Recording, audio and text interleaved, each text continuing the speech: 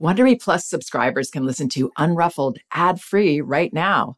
Join Wondery Plus in the Wondery app or on Apple Podcasts.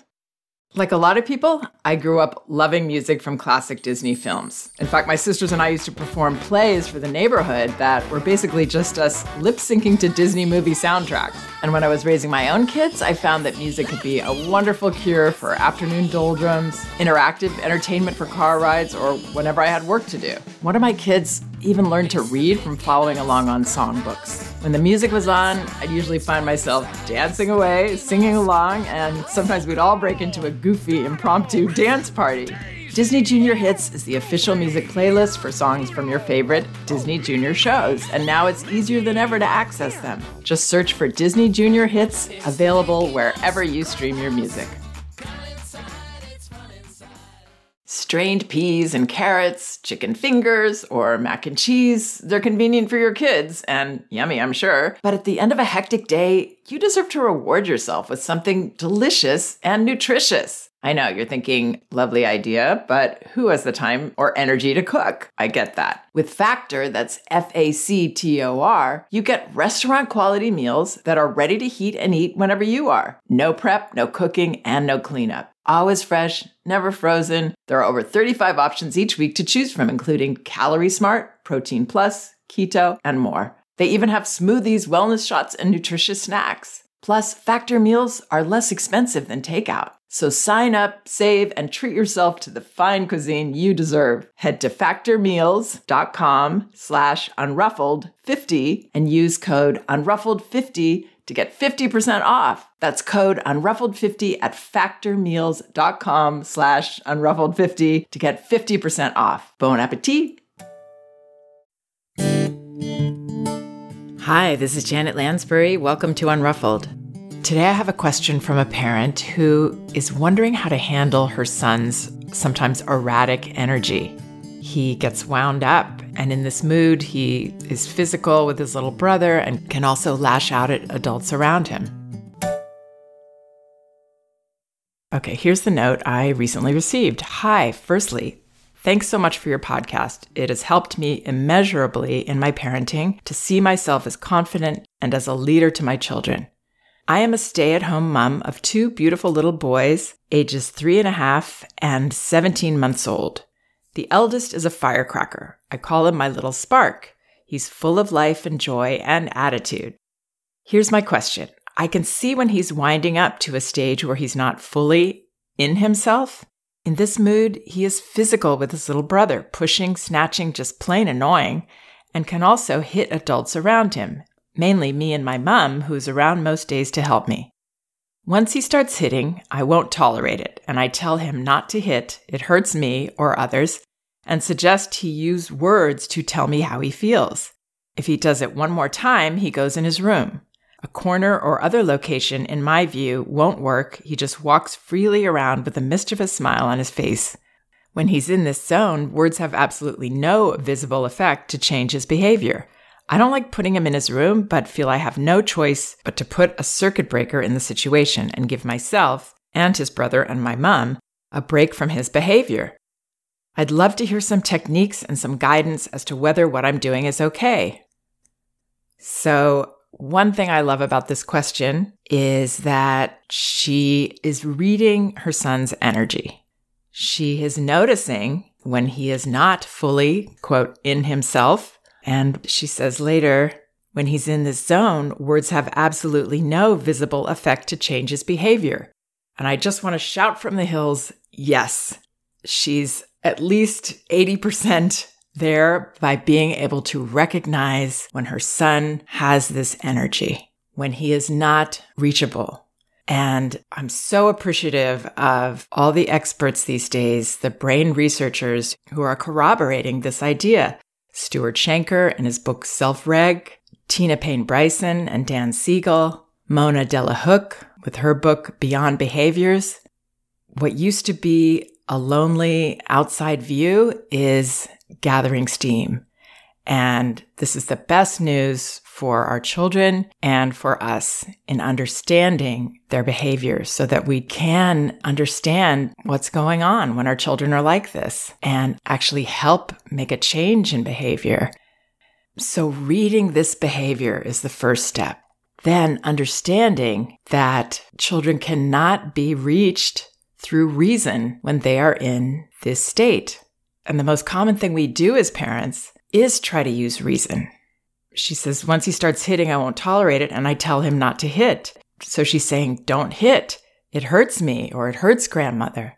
But our child has no ability when he is out of himself, when the reasonable centers of his brain, his cortex, have been hijacked by his emotional centers. It's what some people call the lizard brain, what Tina Payne Bryson and Dan Siegel call the downstairs brain.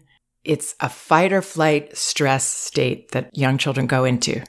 We can all go there when we are stressed. But young children have much more difficulty regulating this stress. So saying, don't hit, that hurts, is not going to cause our child to snap out of it and say, oh, yes, you're right. I forgot that hitting hurts, and thank you for reminding me, and I'll just stop doing this now. They literally cannot stop themselves. They are in a hyper-aroused state, and all bets are off. We can't reach them. They can't use their words and just stop themselves and start explaining, oh, actually I was feeling a little tense and that made me do silly things and I'm sorry. They cannot go there. This is crucial for us to understand as parents and professionals working with children. And this is true even when she says that she tells him to go in a corner or another location and he just walks freely around with a mischievous smile on his face. That is not a smile coming from a state of calm, a centeredness. It is a smile that is as tense and uncomfortable as our child feels inside in these moments. So again, this mother's 80% there in being able to read her child's energy. All she needs is to understand the implications of that and how to help calm this behavior, how to help make a change. We can't go at this with punishments or threats or anything that's reasonable. We can scare our children into silence, but as Stuart Shanker so astutely notes in his book, there's a big difference between quiet and calm. So we can quiet our children down by yelling at them, by threatening, by punishing. But what we've actually done is increased the stress that our child feels inside. They are quiet, but they are still hyper-aroused. And that will lead to more of this discomfort and wound-up behavior. So no, this boy or any child does not want to be the annoying, pushing, snatching child with their sibling. And they definitely don't want to be the child hitting their grandmother and their mother or anyone else. This is not about their will and their choice. It's about a really uncomfortable level of stress that has sent them into what Tina Payne Bryson calls flipping their lid. They are, in a sense, out of their mind. And the more direction we try to give our children, the more we express our disapproval or try to talk them out of it, the more stress they feel. And when they are in these states, they're using an enormous amount of energy, which then can become a cycle because they're then more exhausted, which leads to more stress and less ability to regulate. So how do we help? We help by seeing and then being that person that creates safety for that child. Children need us to physically be there for them and stop them, help them in this behavior. So when, for example, she sees him being physical and erratic with his brother, even when she sees him approaching his brother with that energy, I would put your hand there. I'm not going to let you go close right now. I think you need to be by me, or I'm going to help you. Having a time in with him. If you need to do something, maybe he can come with you and follow you. All the time you're seeing him, you're understanding where he's at, understanding that he can't help himself right now and he needs you to help him. until these feelings pass and he's able to find calm again. But that starts with us being the calming presence. And this is the opposite of the way we will feel if we see this as intentional, unkind behavior. If we believe that he just needs us to drum this lesson in a bit more or prove to him that this is unacceptable. That's why the perception we have of this is so crucial.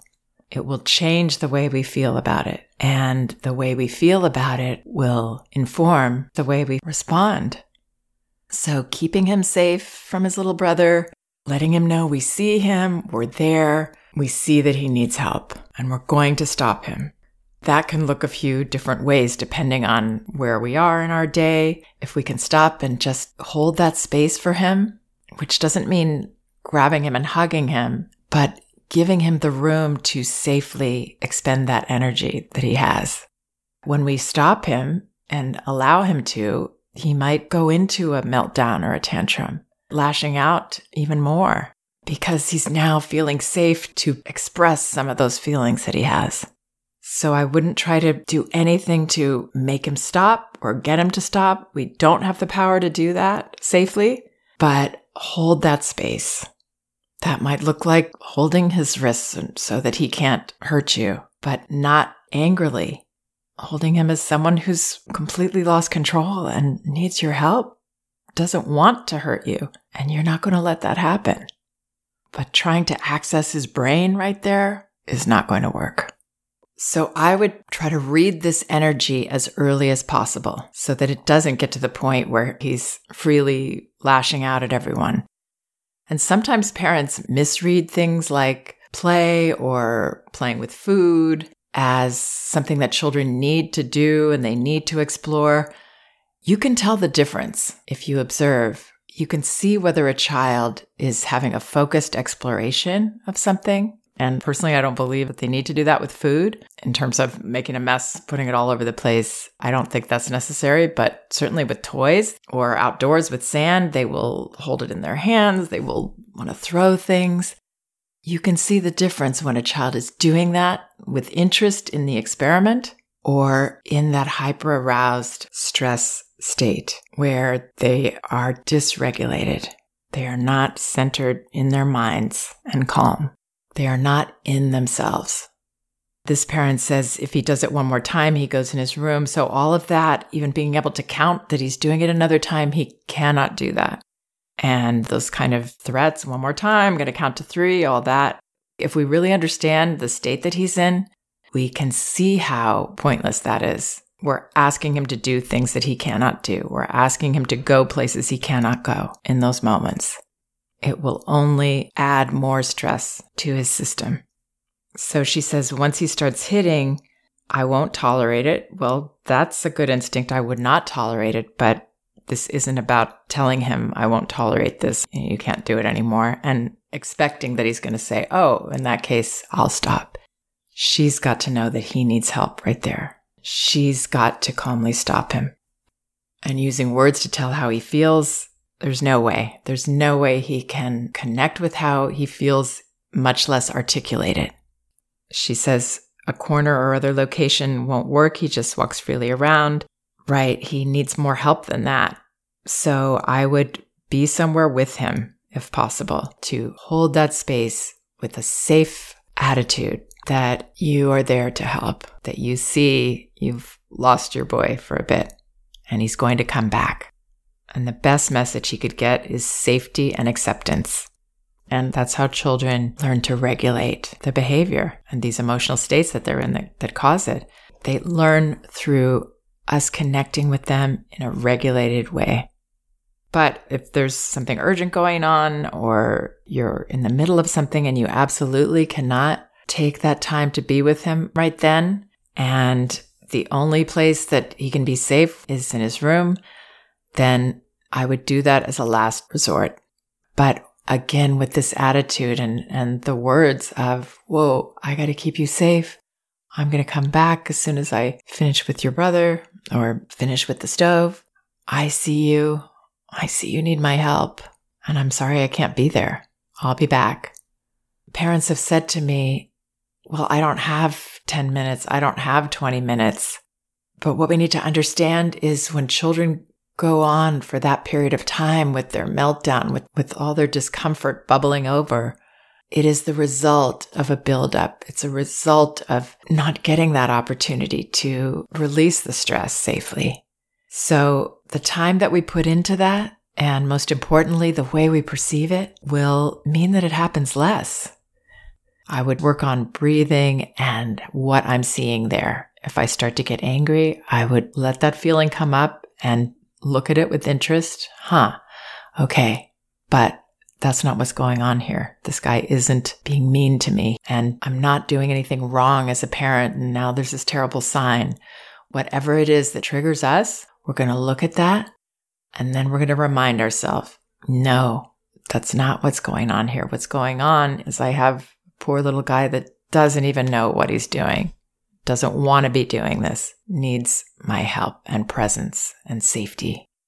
But then we want to consider later or soon after, I wonder if there are stressors in his environment that I can help with.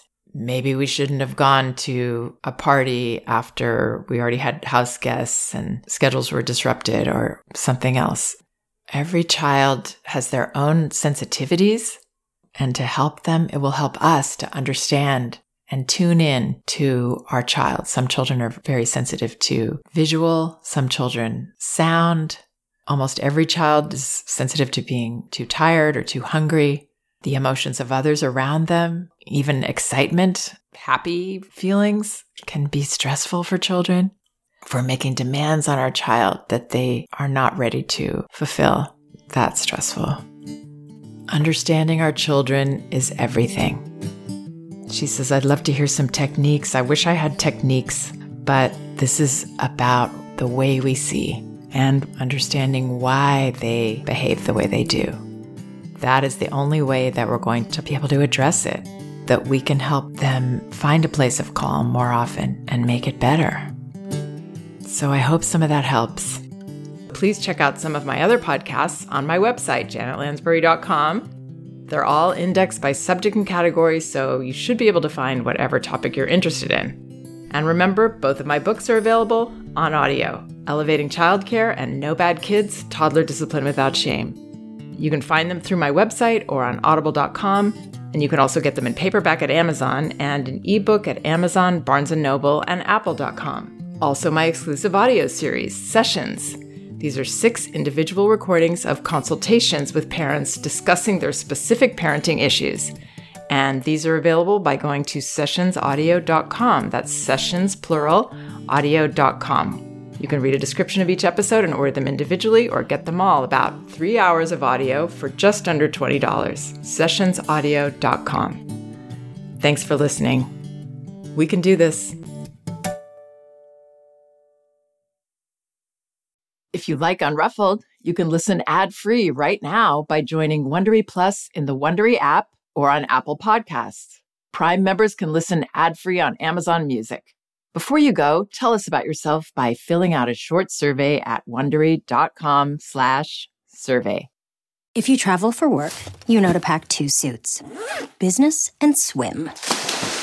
You know with your Delta SkyMiles Business Amex card, buying that plane ticket for a business trip can get you closer to medallion status.